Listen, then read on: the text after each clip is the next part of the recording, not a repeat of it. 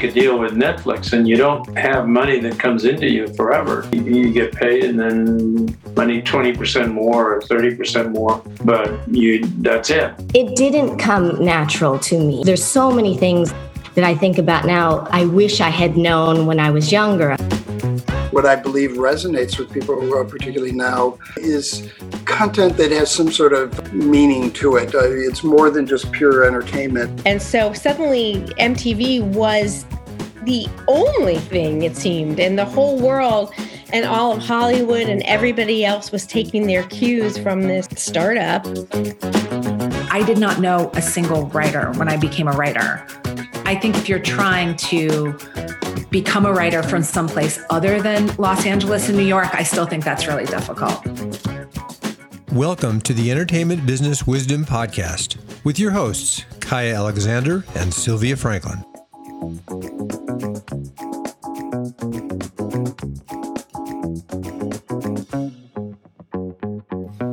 Welcome, welcome, welcome. I'm so excited to be here with you today for another episode of Entertainment Business Wisdom. I'm Kaya Alexander, and I was a development exec back in the day on movies like Just Friends with Ryan Reynolds and The Good Night with Gwyneth Paltrow and Penelope Cruz.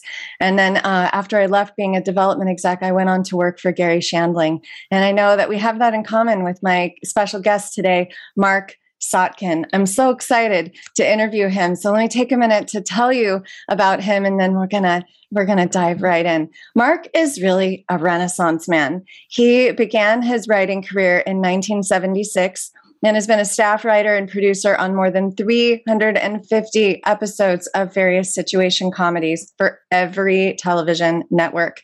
His credits include executive producer and head writer of Laverne and Shirley and The Golden Girls, as well as co-writing and co-producing 2 Gary Shandling specials for Showtime. He's been honored with multiple Emmy, Golden Globe, and Cable Ace Award nominations and has won the prestigious Writers Guild Award. Marc was an early adopter and started creating content for the web in 1997, which is incredible, as founder and CEO of TalentStream.com. In 2008, he began writing, producing, and appearing in 109 episodes of his weekly Boomer Alley videos. In addition, he hosted Boomer Alley Radio, which aired weekly in Los Angeles, Colorado, and as a podcast to the world. He's also written 3 novels. I've written a couple too. He wrote The Comatose Adventures of Lenny Rose and also With Time Off for Bad Behavior, and Kinda Dirty Paris Confessions. He co-created and launched a multimedia ebook, The Improbables, which is free and available for download, marcsotkin.com, if you want to go grab that. In 2013, after years of participating in spin classes, Marc became a certified spin instructor. Just so awesome. So he's been teaching spin in Colorado and Santa Fe, New Mexico, where he lives now. And he recently co-wrote a new nonfiction book called Hacking the Aging Process. Just super interesting. And it's available on marcsotkin.com. Marc, welcome. Hi. How you doing?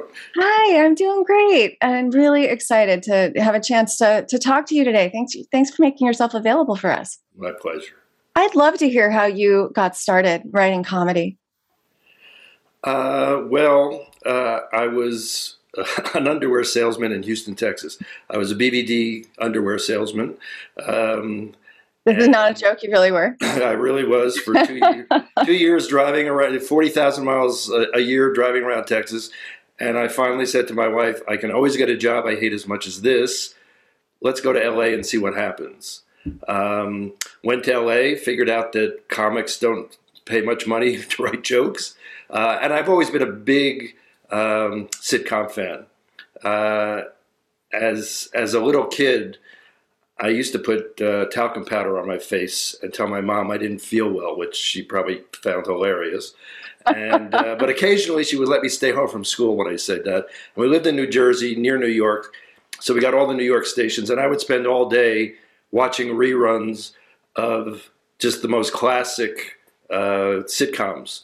So, like December Bride and Love That Bob and People's Choice, stuff that I'm sure most of your listeners have never heard of, but they were brilliant sitcoms. And I guess I was going to school. So when I got to LA, friend suggested I write a spec script, and I started writing spec scripts. And another friend took me to opening night at an improv show called Off the Wall. And that was like a revelation to me. These were people were standing on stage talking in jokes. It was a great cast, and I joined the class they had, which is where I met Gary. And 6 weeks after the show started, one of the cast members quit to become a priest because it's a better paying form of show business. And they asked me to join the show. And I did that for about another year and a half. And then a guy named Harvey Miller, who had produced The Odd Couple, had worked with Gary Marshall 100%. On The Odd Couple. He wrote Private Benjamin. He came to the show and asked three of us, me and Chris Thompson, who went on to create Bosom Buddies and brilliantly funny, and Judy Askins, who was Judy Irvin back then, and directed many sitcoms. Anyway, he asked the three of us to come be his writing staff on a new sitcom called Sorota's Court that was going on NBC. So that was my first sitcom job. That's really where I started writing. Where did you really start learning all of what you knew from writing and with joke structure and comedy and hitting those marks? Again, I think I absorbed it as a child. And when I started writing spec scripts, people, if you can write a joke, you can write a joke. Either you're funny or you're not funny. And so people were encouraging. I wrote a Rhoda and I wrote a Barney Miller, and people were saying, you can't write this yet, but you should keep writing. And I also think that the improv helped a lot. I bet. In terms of story. I mean, you're telling a story in a very short period of time, but with working with other people, you really have to figure out, okay, now we're at the beginning, how do we get to the end? And a lot of times when I'm writing, I know where I want to get to. And so it's just solving the puzzle of, okay, so what are the steps to get there? It sounds like a lot of your shows were filmed in front of a live studio audience. Yeah. Did you learn a lot from writing and the audience responding and everything? Oh, sure. And it's so much more fun than doing one camera for the writers. And it's really the most boring thing in the world. And you're on multicam. Yeah. Yeah. So, there's the excitement of, let's say you're on a Monday to Friday schedule, that every week you're doing a new play, and you're going to find out on Friday what kind of week you had. And often on shows, for instance, on the Golden Girls, we shot on Fridays. We would shoot a 4:00 show and a 7:00 show, and stuff that you may have thought was funny all week, the 4:00 audience will tell you, not so funny. Not so funny. And so we'll write new stuff between the 4:00 and the 7:00 show. Would you have already had some alt jokes in place, like to try out, or would you just go back to the drawing board after the 4:00? No, you just, we'd do the 4:00. We'd go to dinner with the cast. I would tell them, don't worry about, there's new, besides, other acting notes about whatever happened, and there might be laughs that we didn't expect, and now the actors have to know about hold for that laugh. But if something just isn't good enough, especially on a show like The Golden Girls, writers would go off and write new jokes, and then we'd send it down to the stage, and those ladies were amazing, and they would do them, And if it was too big a thing, we might do it in pickup after an audience left. But yeah, I mean, the whole process of Monday to Friday is just rewriting and stuff. Yeah, and sometimes writers would just get tired of you'd like a joke on Monday and be tired of it by Thursday, so write a new joke. That was probably the biggest lesson I think that I learned on that from Harvey Miller was, don't fall in love with a joke. You can write another one. So that's fantastic. Yeah. I mean, let's talk more about the Golden Girls, because it's Sure. Estelle Getty and Rue McClanahan and B. Arthur and Betty White. And you've got some of the greatest, funniest actresses like in history that you get to write for. How'd you get on that show? So I had done 4 years of a show called It's a Living. I remember it. Yeah, and it was in first run syndication, which was great. It was one of the first shows that was done in first run syndication. And it was kind of like my dad's got a barn, let's do a show. There were no network notes, no studio notes. Pretty much could do whatever he wanted. And that was done with Thomas. So I worked with Paul and Tony for those 4 years. I had much earlier done a show called I'm a Big Girl Now that was with Tom, that Susan Harris had created. So I'd worked with them before. Okay. And at the end of It's a Living, I had left. And actually, part of Gary's first deal with Fox was to develop new shows. And he and Brad Gray put me together with Bill Maher to develop a show with Bill, who was obviously a very funny guy, but we had spent like 3 days in a room together and there just was no chemistry. It just wasn't happening. It happens.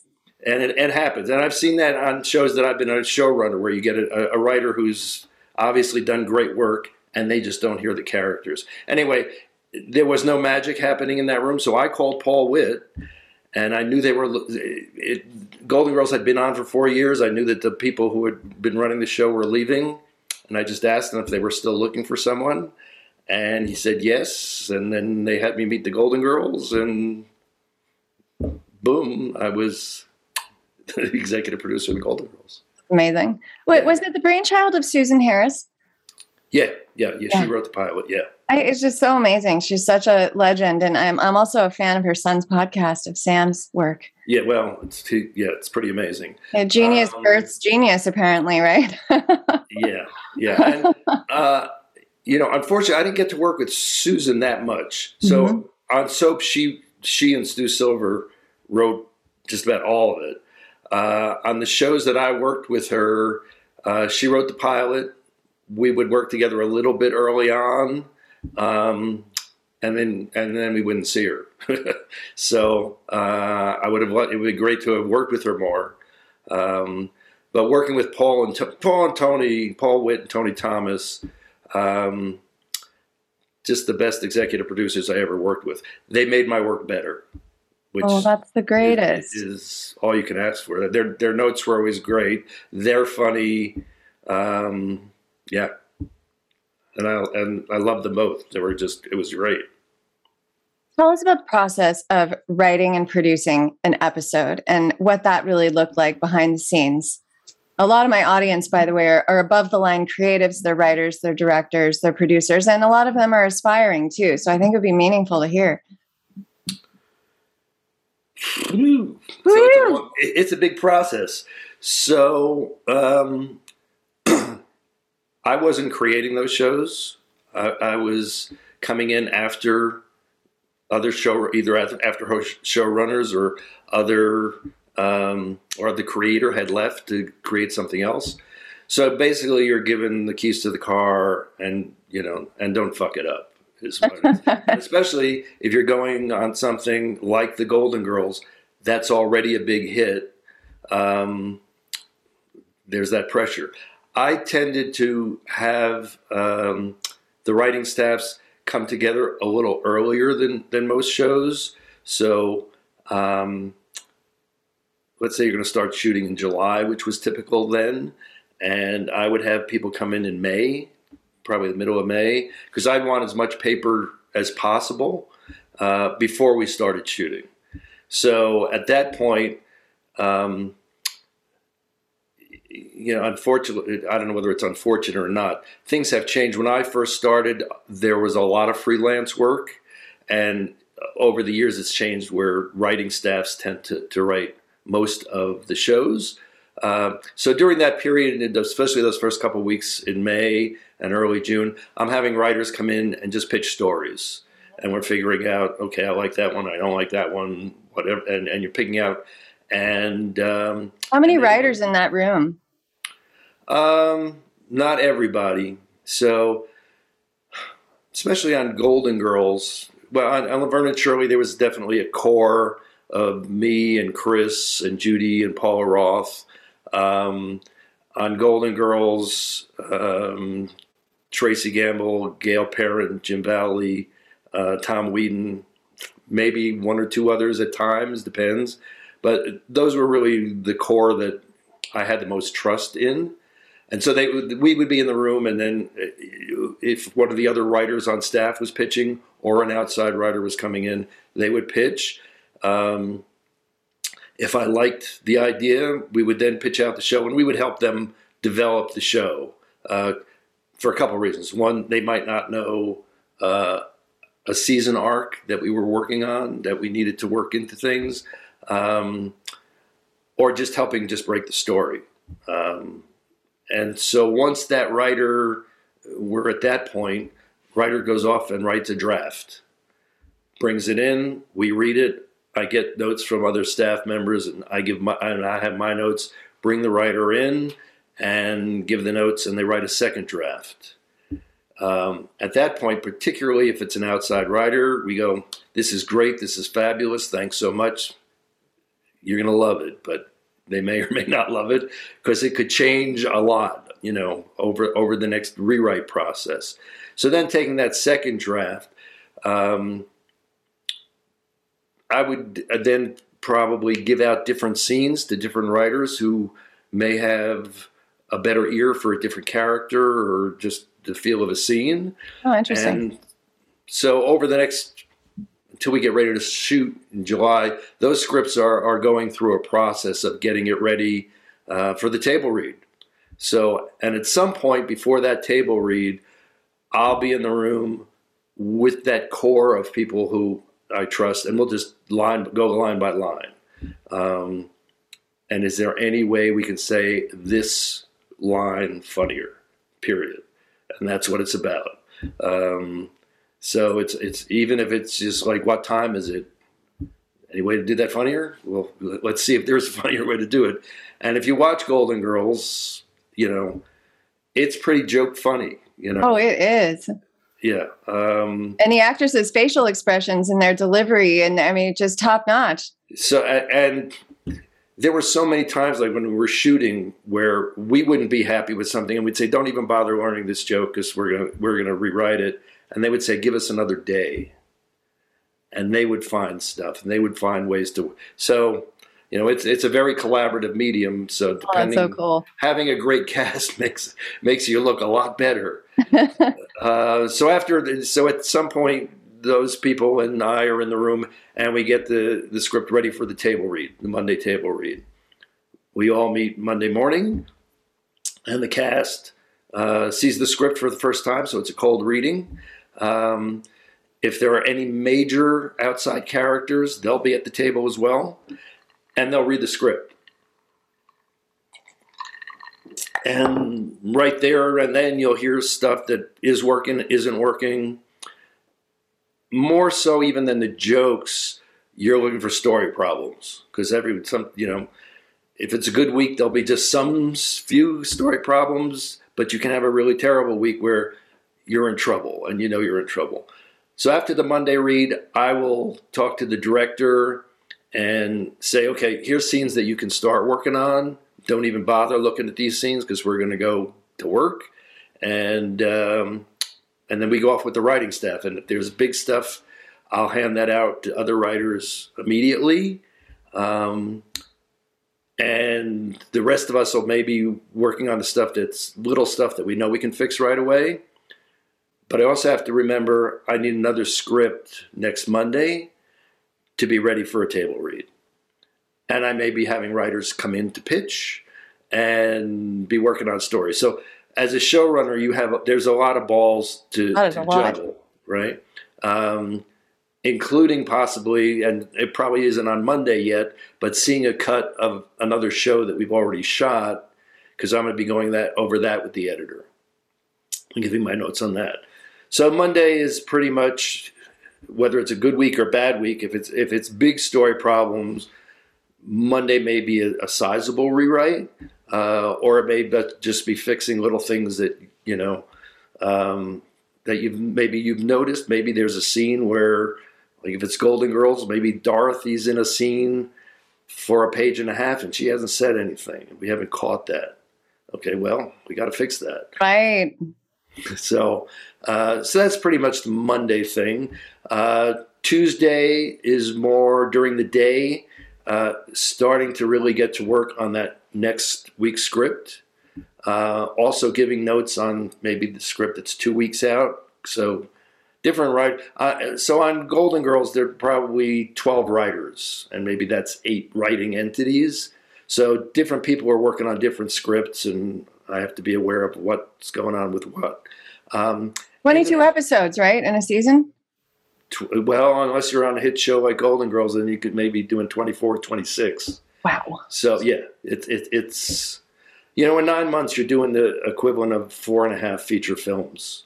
Okay, in terms of conceiving, writing, shooting, editing, all of that. So massive creative. It's a lot of work, and that's why you get 3 months at the end to get new brain cells and heal. So, I was made. When you look at early television, they were doing like 39 episodes a season, which to me just seems outrageous. So anyway, towards the end of the day on Tuesday is the first run through. So now we're going to go down to the stage and we're going to see the play performed, and it's only Tuesday, so the actors are on book, but we can see a couple things. More story problems. Also start seeing this joke isn't as good as we had hoped it was. We're going to rewrite this. We're going to rewrite that. And also start noticing blocking. I was just going to ask that question. Yeah. So, as you probably know, film is definitely a director's medium. Sitcom is definitely a writer-producer's medium. So I can tell a director, I might be editing the show already in my head. So I might say, I need B to come into that door clean, because those two, and this can happen later in the week too. I already know I'm going to cut 2 minutes out of that scene that's not working great, and we don't really need to rewrite it because the show's already long. But I may not want to tell those actresses that stuff that they've been working on, I'm going to cut. So I may just tell the director, okay, I need a clean shot of B coming through the door. So that process sort of starts on Tuesday, but Tuesday is still more about writing. It's not giving acting notes at that point because they're still on book. They're still working on it. Wednesday, again, working on the upcoming script and the upcoming script, and possibly hearing pitches, depending where we are in the season, and definitely seeing cuts of other shows, of shows that we've already shot. And, sometimes when you're looking at those cuts, it's just about editing. And sometimes it's like, you know what? I want to reshoot that. That really doesn't work. Or you would go into reshoots even. Yeah, not a lot. And again, depending on the show. That tends to happen more if you're early in a series where they're still trying to figure out who characters are and what they're about, and sometimes stuff doesn't work, or you get a new idea and you might want to shoot a little bit more. But you're deciding that when you're looking at in editing. Wednesday at the end of the day, there's another run through with where the actors and now they're pretty much off, depending on the cast. They're pretty much off book. So now you can start doing acting notes, have an idea of how something might be funnier or a different acting choice. And as the showrunner, I'm able to do that. Okay, I don't have to whisper in the director's ear. Everybody knows it's collaborative. Maybe I'm right, maybe I'm wrong. I have to be willing to do that. So that's Wednesday. And Wednesday, on a decent week is probably, well, Tuesday night is probably the biggest rewrite. By Wednesday, hopefully you're getting in shape and you're still maybe fixing jokes and little things, and maybe they did something that worked great during the run through, and now you're going to add to that and build up on that. Thursday is camera blocking day. So they're busy. Now the cameras are here. Okay, so the director and the cast, they're down there working on really figuring out the mechanics of shooting the show. We're working on we're now getting pretty close to hopefully being pretty finished with next week's script, and that script that's going to become the on-deck script. And at the end of the day, that day, if it's now, Laverne and Shirley was a filmed show, so you can't see something at the end of camera blocking day. You can see where the cameras are, and you can figure out again if you're going to need that clean shot somewhere. You're going to talk to the director, but you really can't see it. Talking about that clean shot for the editing, right? Yeah. Yeah. So. Yeah, that I may already know that I'm going to want singles instead of a 2-shot because I'm editing in my head, or just I think a joke will work. Maybe they didn't shoot the joke as funny as I think it could be. That can happen. So, but on a show that's a tape show. We're actually in the booth and watching the cut, the feed as they're doing their camera blocking run through. I will then go and sit with the director and look at that show, and we'll go through it and figure out, making sure everybody's happy with everything. There might be a few acting notes at the end of that, but they've been on their feet all day working on blocking. They want to go home. Right. So you let them go home. Again, there might be some jokes that don't work as well on camera as you hoped it had worked. Oh, interesting. So it might work in a table read, but then you get it on camera, and then the joke maybe even on its feet it might work, and when you see it, it's like, nah.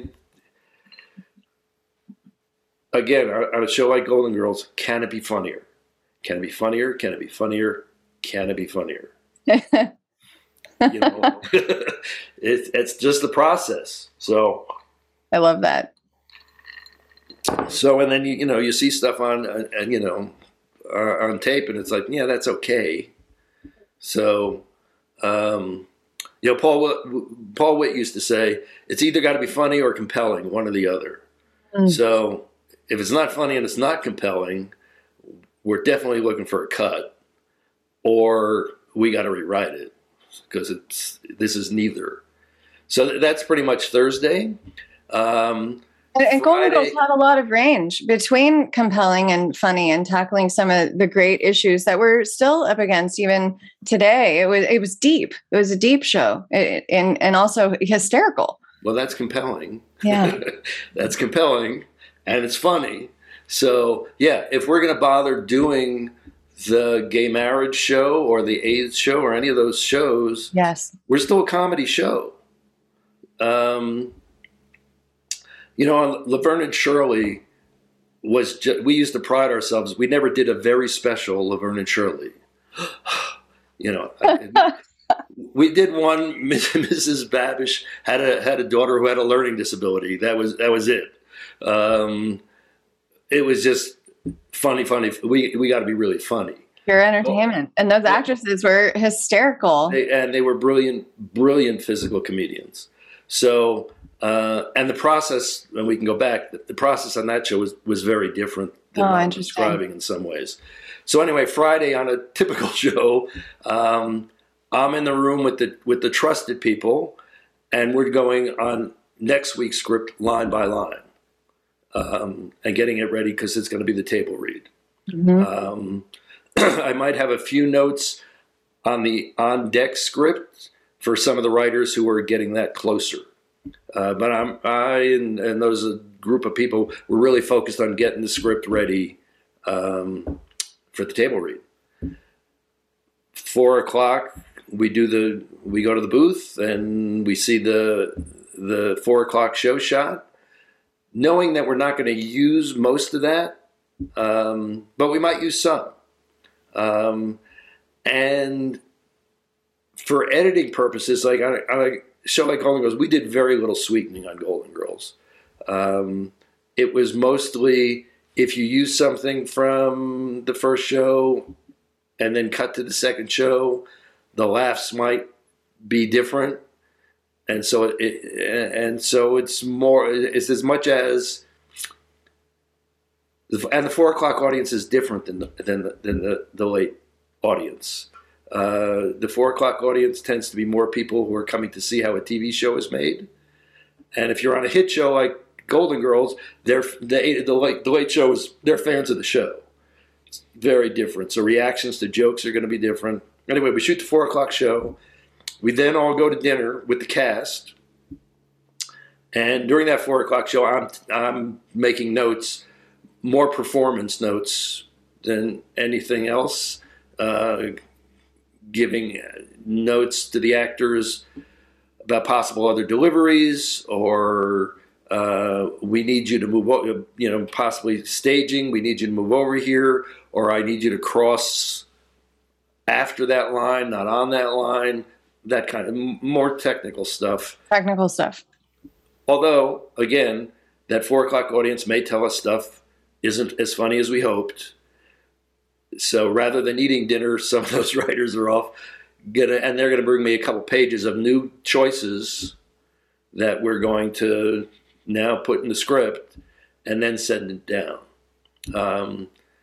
And again, depending on the actor, Estelle used to be completely frightened of that process, but she was great and always did it. We didn't realize it then. She had dementia. She had dementia, and it may have been early stages of that. Wow. She always asked if she could have cue cards, and the other actresses would never let her have cue cards for a very good reason. When you're reading a cue card, you're not acting. Yeah. You're reading a cue card. And they were much more concerned with the acting and those brilliant reaction shots that you see on Golden Girls. That doesn't happen if you're reading a cue card. Right. It happens when you're acting. So we would send out, if there were new jokes, we'd get them down and get ready for the 8:00 show, and then we'd shoot the 8:00 show, and then send the audience home if there were any pickups. And we never had a lot of pickups on Golden Girls. How long were those shows, by the way? How long would the show actually be as you were running it? Well, you don't want to, so the actual show is 23 minutes and change. So you don't want to be too long, because then, and that, one of the things, going back to Monday, one of the ADs or somebody would actually time the reading with the laugh spread to give you a sense of how much you got to cut. Are you short? Are you long? So that hopefully by Friday, you're not so long and the laugh spread isn't too long that you're going to hurt the show, the episode, by having to take out too much. I heard on Golden Girls, the laugh spread was often so big that you had to really cut pages for that. So, good boy. One of the great things was on Golden Girls, when I first went there, everybody was pretty nervous. They've given the keys to the car to the new guy. And the first 2 episodes of that season, Susan Harris wrote. It was a 2-parter called Sick and Tired. And it was about Epstein-Barr, and they were serious episodes, and they weren't the funniest episodes in the world. They just weren't. And Susan was usually not that open to that communal rewriting process. So it was very, very serious. And so then came our first script. of the new writing staff. And that episode was where they went to a sperm bank. I remember that episode. It got the biggest table laugh spread in the history of Golden Girls. So the laugh spread was like over 5 minutes or something like that. It was like crazy. So we had to actually we had to cut a lot of that show, but it was like, whew, okay, we may be okay. What was interesting was the Golden Girls were happy. The cast was happy with that, but I don't think they really trusted us that much until like a couple weeks later. We had a Monday table read that didn't go great, but we had a really, really good show by Friday. So they saw we were capable of that process. And it was like, okay, these people are going to be all right. They're going to be able to do this. That's so interesting. It's like the trust comes from how do you handle when it's not going well or when there's a fumble and the recovery and really crushing it. That reminds me of athletics and like star athletes a lot too, you know?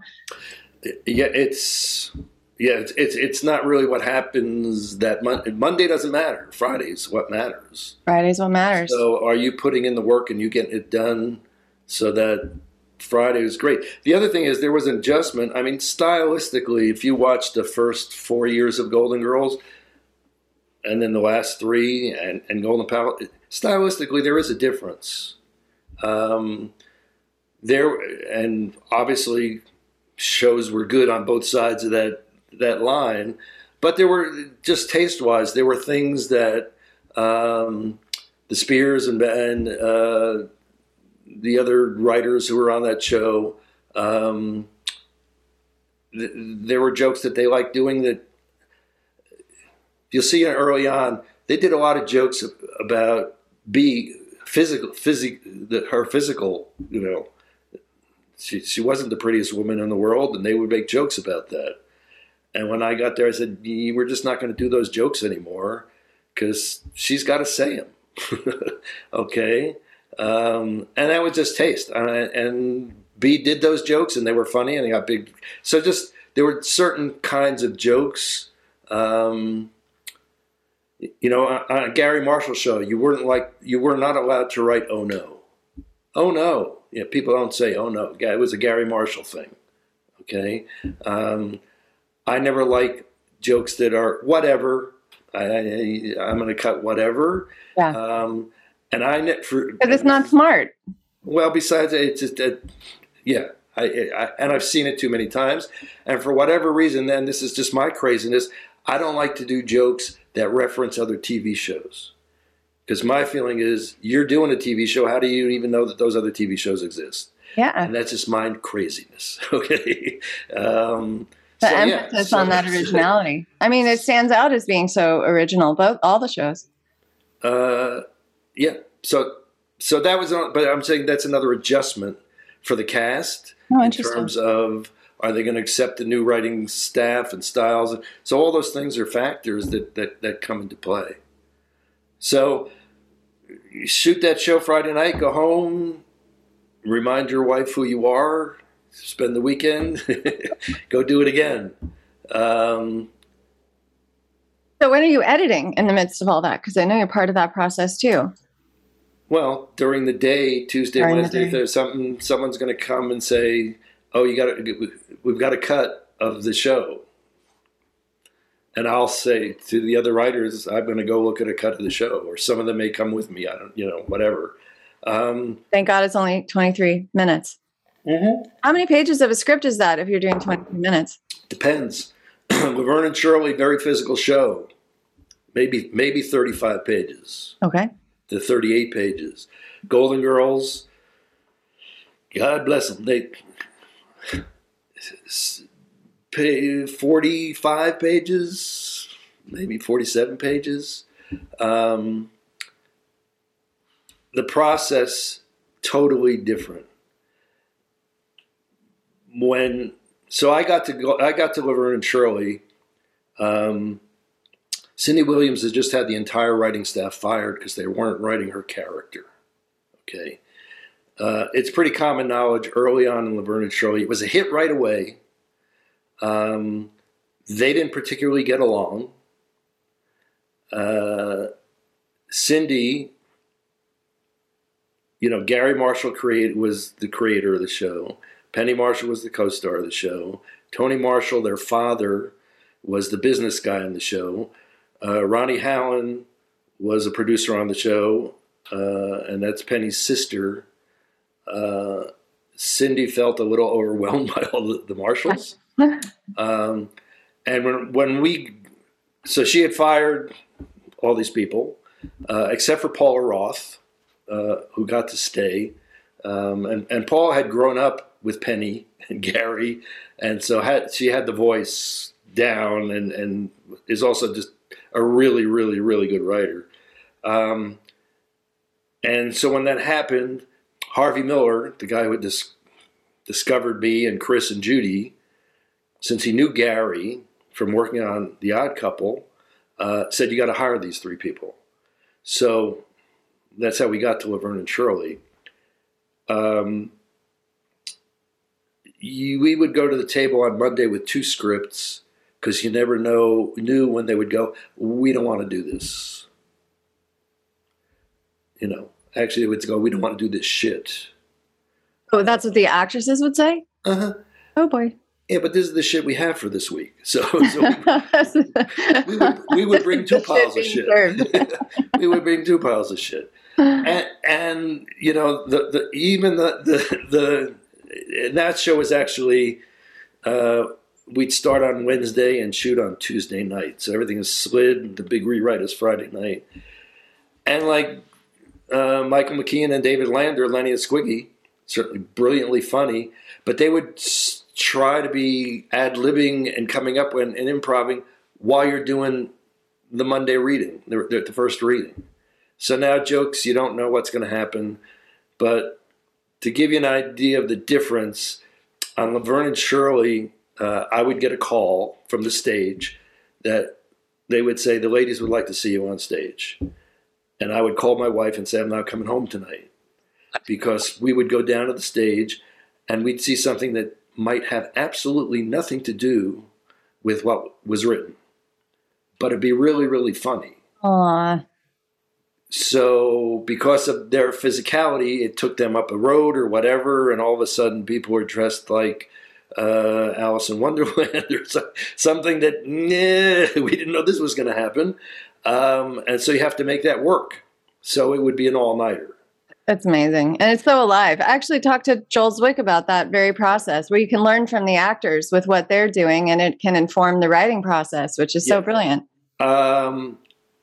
My only regret from Laverne and Shirley is that we all didn't acknowledge and recognize that was our process. So instead of going, God damn it, they're not doing our word, or what is this crap that they're writing? What is it?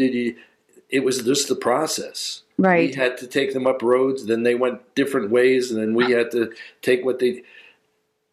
And as a result, since we didn't all acknowledge that, it was really difficult. Anyway, they would say the ladies would like to see you on stage. I'd tell my wife I'm not coming home. There'd be this ridiculous rewrite. I first get to Golden Girls, and 2 weeks in, I get a call from the stage, and they say the ladies would like to see you on stage, and I'm like Pavlov's dog. It's like, oh my God. Boy. And I go down there, and Betty wanted to literally change the word this to that. She didn't want to say this thing. She wanted to say it's that thing.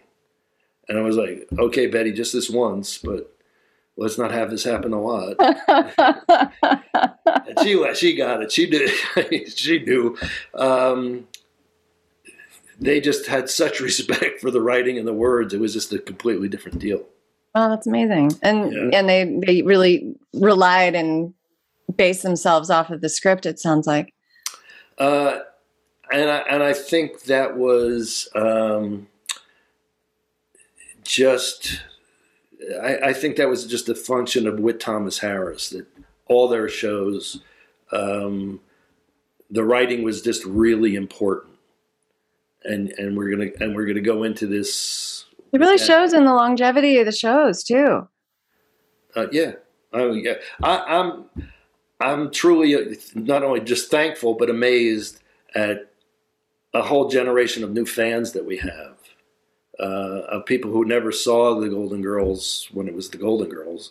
Also, the number of people say, "Oh, I used to watch this with my grandmother, and now I'm watching it with my kids." That's that story of my family too. I mean, my grandpa lived to be 97, and we would sit down and watch the Golden Girls together at the end of his life. And now my son is turning 10, and we'll sit down and watch it when it's replaying on Hallmark, and he laughs. It's so great to see. You know, you don't know, will the comedy translate to the next generation? And he thinks it's hysterical. We did good work. Isn't that great? You should feel so proud. I love that. Work. Yeah. So, yeah. Yeah. And those actresses just, you know, legend. It's so amazing the way, and the characters are so archetypal in the way that they play off of one another. So reliable in those scenes.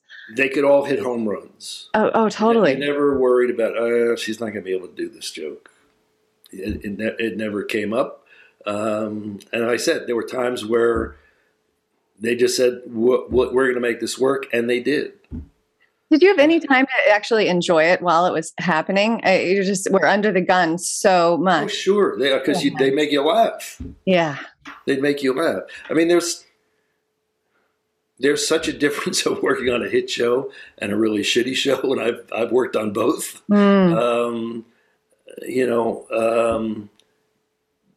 going into the coal mine, because you could. There have been shows I've worked on that where some of the same writers who were working on the hit show were working on the lousy show, and the magic isn't there. And it's like, all right, let's get through that, and early on that there's not going to be season 2, so let's not worry too much about that. Oh boy.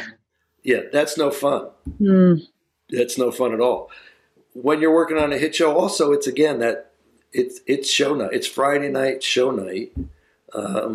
And you shoot the show, and then you may go out to, for drinks with everybody afterwards. Was it getting filmed in Burbank? No, that was actually shot at Sunset Gower. Oh, okay. Sunset Gower. Yeah.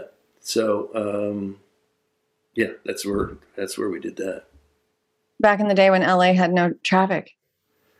I wouldn't. And you could get anywhere in 20 minutes. I wouldn't say that, but I was back there in September, and it's different.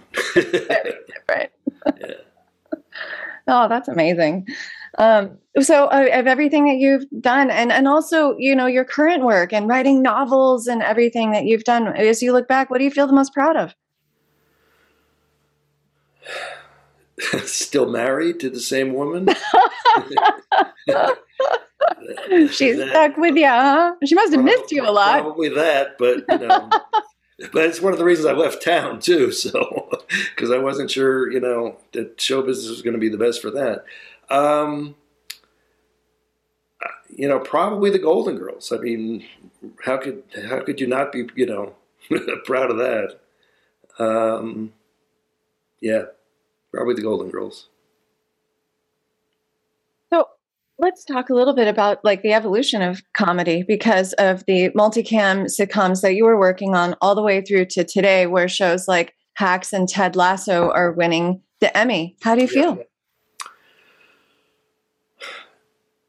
It's just the dare I say art form has changed. I don't know that anybody's, or I'm not. It could be that I'm not watching them. Shows aren't demanding the laughs that we demanded. Yes. Ted Lasso is a great show. Better Things is a great show. They're not laugh riots. It's just stylistically, it's very different. And they're very true to the vision of whoever's creating them. And more, the creator is also the star of the show. And so it's their vision, and either that works or it doesn't work. So, yeah, I think the stuff that they're doing is great. It's different. It's a different sensibility. It's completely. I feel like I watch shows today and just don't laugh as much, and will go back to watching I Love Lucy or something where I know, I just want a good laugh, and there's more reliable places to go. But I feel like I have to look in the past, not as much as as modern sensibility of comedy or as many jokes per minute as we say in stand up or things like that? And I don't know if it's somewhat culturally, comedically, hands are tied. Okay. When Gary Shandling and I, when we did because somebody would just recently showed me this scene when we did the 25th anniversary special. Yes, for It's Gary Shandling Show. This was before It's Gary Shandling Show.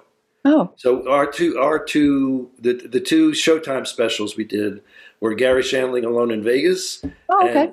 And the Gary Shandling 25th anniversary show. And that was as if Gary had a talk show for 25 years. What year was that? 84, 82, 3, 80, early 80 something. Okay. Sure. And it was as if Gary had a talk show for 25 years, so we did the clip show. So we did things like we had Senor Wences on, who used to be this ventriloquist who was always on Ed Sullivan. I loved growing up, and I said, well, let's have Senor Wences. So it was Gary and Paul Wilson, who was from Off the Wall, the improv group that I was in, played like his Ed McMahon, and we did all these clips. So we did one clip which was a takeoff on the old show Kung Fu. Yeah, of course. Yeah, and Gary is playing the Carradine character. Awesome. But, he's doing a terrible Chinese accent, and we're doing jokes that you wouldn't do. You're not going to do them today. Could never do that today. Never do that today. So I could also never, get it. I feel really conflicted about it because up until, a few years ago, one of my favorite movies was The Party. And we got Peter Sellers running around in blackface, and it's a horrific incident, and yet it's this hysterical movie. So comedy and taste is really evolving, and we're seeing it everywhere. Changes so much. It's so hard. The last time some of my kids were here, I said, "Oh, you've got to watch this movie," and it was so misogynistic and just so wrong. Right. Yeah. So. And I think in that way, it's good that comedy is evolving. I've been talking to some of my other friends in the industry, like Mike Medavoy, for instance, and just discussing like what does the market want right now? And comedy isn't selling as much, which is a little bit heartbreaking. We're leaning on, thrillers and horror and things like that right now. And we keep asking ourselves, why? Why do you think that's what's happening? And when are you coming out of retirement to write some more? Well, I am writing. It's just your hands are tied, and actually, one of these things, the thing that I'm writing right now, I do a part about this where I'm afraid to get canceled.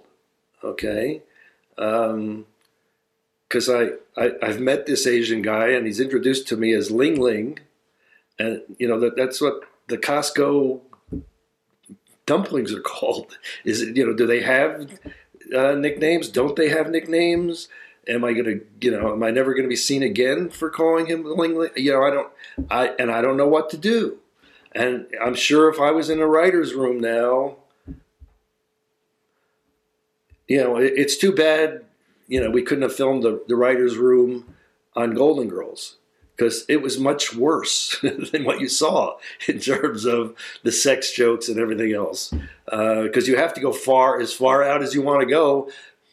My job was, if somebody said something that was truly hilarious but truly disgusting, how do I make that so I can say it on NBC? Right. That's a big part. That's a big part of my job. Okay. So I don't know what you would do today. I really don't. But it's reflected in the shows. Right. It's very safe. So safe. So safe. Although maybe not Dave Chappelle as much, but the others. Yeah. I mean, my big problem with this Chappelle special was there were sections of it that I would have told him where he's got to write a better joke. So for that, there were times that it was controversial, and that's just me. But yeah, there are times that it's confused. The whole thing is confusing. I'm watching. This morning I was watching some perfume ad that this young woman is coming out being as provocative as she can be, but on TV or in life, I can't go, whoa, I'd like to tap that. That's wrong. Right. Because we're in the office, so you're not going to say that. Yeah, I'm sure everybody's confused. So comedically, yeah. In some ways, I'm better off not being in the room today. Hey, what's some of the funny stuff that you've been watching lately that you love? I love The Great on Hulu. I don't know if you've seen The Great. No, I haven't. Oh, The Great. Catherine the Great. Yeah. Catherine the Great. Great acting. It's Elle Fanning, isn't it? Yeah. Yeah. And I'm terrible with names, or I'm just not reading credits. The guy who plays Peter, definitely he should be getting an Emmy nomination. It's just really, really, really, really good. There's nothing I'm watching that makes that I'm going, oh, let's go watch this because it's really, really funny. It's really funny. Which is sad. I mean, love Ted Lasso, love Better Things. There's stuff that and what's amazing to me too is since we're watching things the way we're binge watching. Yes. And then it's, I don't remember the last time Better Things was on a new episode. I was really sad because we recently finished What We Do in the Shadows, which yes, I love that show. I love that show. I love that show. It's so brilliant. Yeah, but it's gone, and it's going to be gone for a long time. And I know it. I discovered episodes in the pandemic because I hadn't had it, when it was out on Showtime and it dropped on Netflix. Yeah. Which is hysterical. They have one of the funniest finales in season 1 I just have ever seen. It's just really good. On the flip side of that, though, so I look at Ted Lasso. It's great, and we just watched season 3. Yeah. Yeah, and they've taken 3 years and they've done 24 episodes. Right. So what? Really? That's September, October. So hats off to the people who are still doing network TV and still doing 22 episodes. Yeah, no doubt. Gary used to say TV will kill you. We would always talk about the intensity and the pressure. And, by the time I knew him, he was starting to get sick and was trying to recuperate from everything he'd been through, including with Brad Gray, of course, but just the sheer amount of output, it was so intense. He wanted to do fewer episodes. And at the time we were together in 2006, 2007, he was trying to get, he wanted to do 8 episodes on HBO of a show where he would play God, but God's an alcoholic. Mm-hmm. And his agent wouldn't do it because it was only 8 episodes. These people are doing great work, and I don't know how they're making a living. Especially if you're just a staff writer on one of these shows, and you're doing 8 episodes, and they're going to want to put a hold on you in case it gets picked up. It was a lot. That's not a mortgage in LA. No. It's not. No, it's nowhere near that. How do you get your down payment in LA? Like I said, we were just in LA because no doubt our son just had and his wife had a baby, and you look around at the housing thing and it goes, oh my, I don't know how you do that. Anyway, it was nice when you did 22, and got paid a lot, pretty well to do it. So. Yeah, and it was different back then. The deals now with streaming, there's no back end. Yeah, for all those reasons. And the other thing, unfortunately for Gary, because he was so involved in every aspect of the show. Right. I didn't have to, when I was doing Golden Girls or whatever, I had to get a script ready, but I didn't have to memorize it. Right. Okay. And the ladies had to memorize it, but they didn't have to fix the jokes. Right. They have to write it. Yeah, I'm sure what he did couldn't have been good for his health either. Yeah. For so many, like 6 seasons, I think, of Larry Sanders. Yeah. So, in some ways I was really lucky because I got to work with Gary early on. I mean, the specials were before it's Gary Shandling show. Actually, we had written a pilot for NBC that was sort of Gary Shandling show, but not as good, and it wasn't. It's not like I'm saying that was the show. But I got to work with Gary before he had to dive in that deeply. So, when you talk to any number of the writers who have written for Gary over the years, it was not the easiest thing in the world. He's just demanding. He's particular. Yes. And a super serious pro. Yeah. And fortunately, I got to work with him before he got that serious. Yeah. Yeah. Because he had his playful side too. He was a complex guy. So playful and so fun. And then also on the intensity that he could bring to any given moment. I mean, I remember the first time I met him, it was such an intense moment, And the majority of our friendship was before the intensity. I can't imagine him without the intensity. There was really a moment. Come on. There were a few years. Actual years? What? Yeah. That must have been back when he was like, So very few people know this. So Gary and I actually did a double act together. Really? Yes. So Gary's middle name was Emmanuel. My middle name is Daniel, and we were Daniel and Emmanuel. And Emmanuel. And and the act was fortunately, the act was just awful. We only did it a couple times, but before there was the pressure, I mean, Gary and I used to spend hours and hours on the phone just making each other laugh. Aww. And so I didn't have to deal with. Stardom brings pressure. Mm. Your name on the marquee brings pressure, and I it changed our relationship, and I'm sure it didn't help him physically, emotionally, in a lot of ways. It's sad. Right.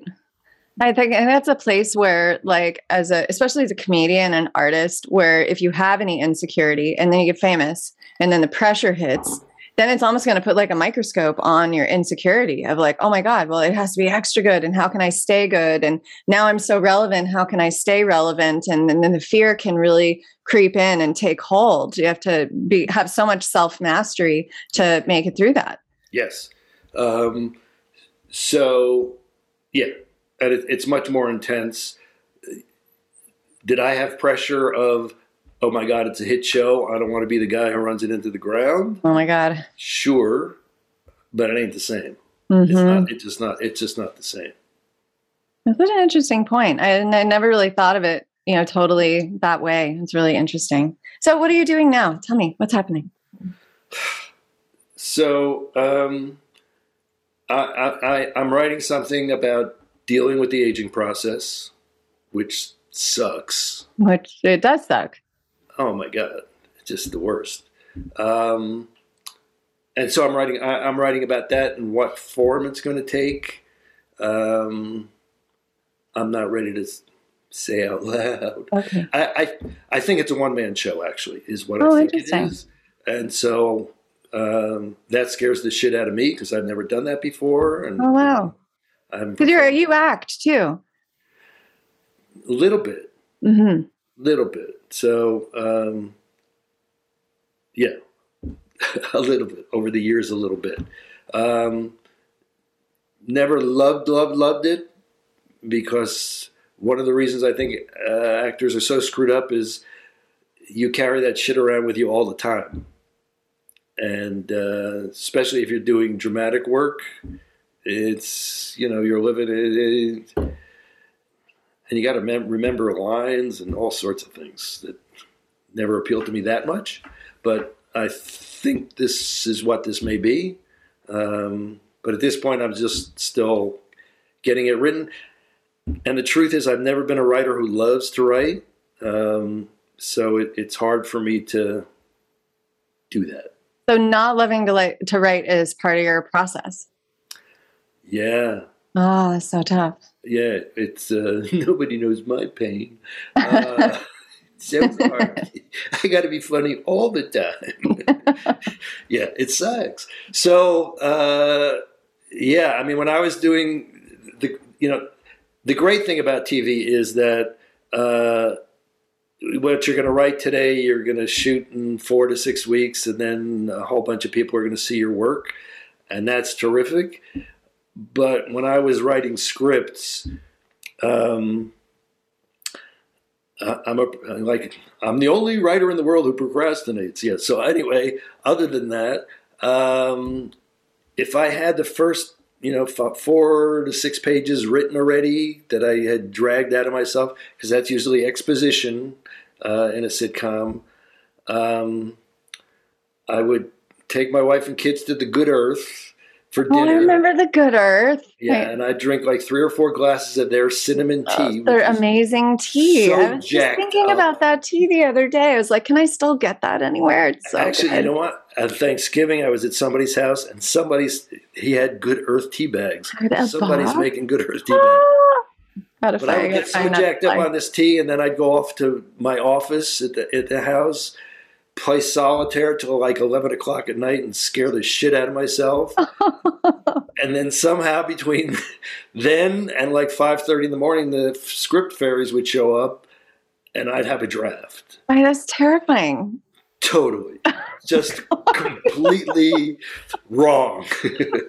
Off on the brink. Just, and it was a first draft. It wasn't like I had to go to the table. But very, very scary. Obviously, you can't write a novel that way. So that process, and with what I'm writing now, is there's no deadline. And, if I set a deadline, the other part of me goes, oh, that's bullshit.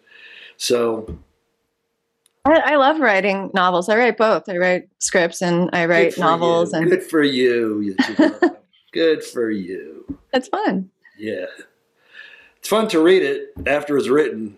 Oh yeah, no doubt. I just haven't been. I'm never crazy about the process. Well, finishing is my problem. I can get into just so many levels of rewrites, over and over and over. I'm like a 3D printer. I just go back and forth and back and forth. Like every book I write takes 10 years. It's terrible. And I tend to do a lot of rewriting while I'm writing. Okay. Almost always go back to page 1. I do too. I wish that I didn't. That becomes harder after you're, 100 pages in. Oh yeah. Oh, totally. Yeah. I've killed off characters, 3 years into writing a book and then had to just, go back to page 1 and reconfigure the whole story and stuff. And then then you're pulling out your hair. So actually, if what I've done recently, I actually put all my novels, their scripts, it's all on marcsotkin.com and it's all free.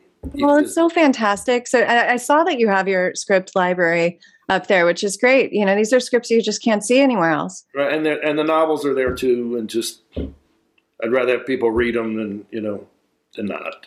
So it's all there for free. That's amazing. Thank you. And that's at marcsotkin.com. Uh-huh. Yeah.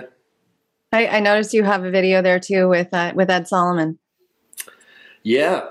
I love it. Ed tells, so I had started doing a number of videos around everything about it is appealing, about people with horrible show business stories. And Ed had told me this story years ago and I remembered it.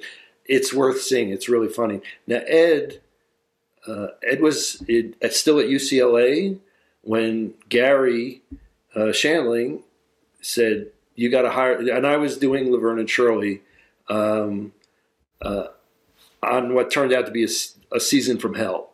Oh boy. Well, so typical 22 episode season, you shoot 3 or 4 shows, then you take a week off, so the writers can catch up. The actors are tired; they need a week off too. So anyway, and then that's how you get through the season. This particular, I had already left Laverne and Shirley to do a pilot called Working Stiffs with Jim Belushi and Michael Keaton. Anyway, Penny Marshall called. She was getting ready to direct her first feature film. She was supposed to direct The Joy of Sex. She said she wanted me to do a rewrite, and so that we could spend more time together, I would come back and be the showrunner on Laverne and Shirley again. Oh, wow.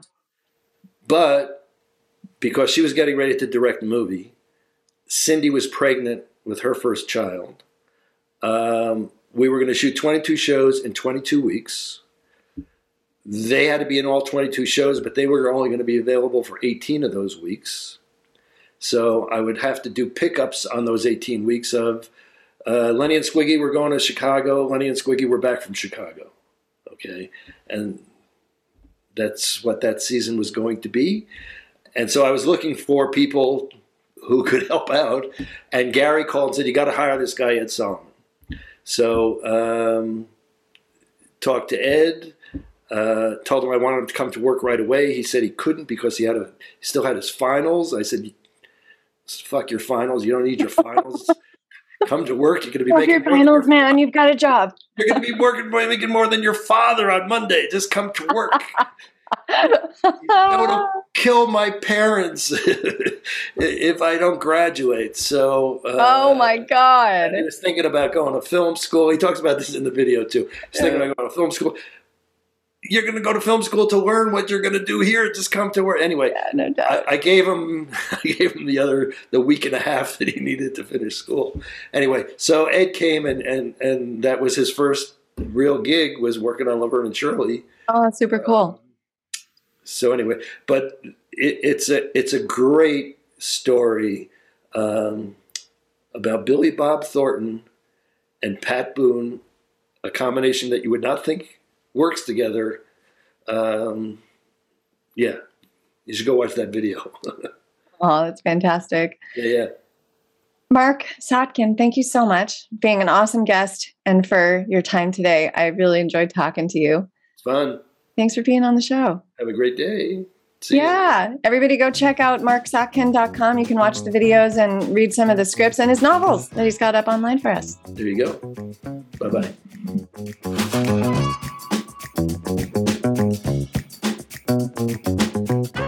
Thank you for tuning in to this episode of Entertainment Business Wisdom. We invite you to subscribe, like, review, and share it with your friends and colleagues. Kaya Alexander and Sylvia Franklin can be found on Twitter for your questions and comments. Kaya at This Is Kaya, THISISKAIA, and Sylvia at R Writeur, that's RWRITEUR. Get career training and a free ebook, How to Pitch Anything in 1 Minute, at www.entertainmentbusinessleague.com. Thank you.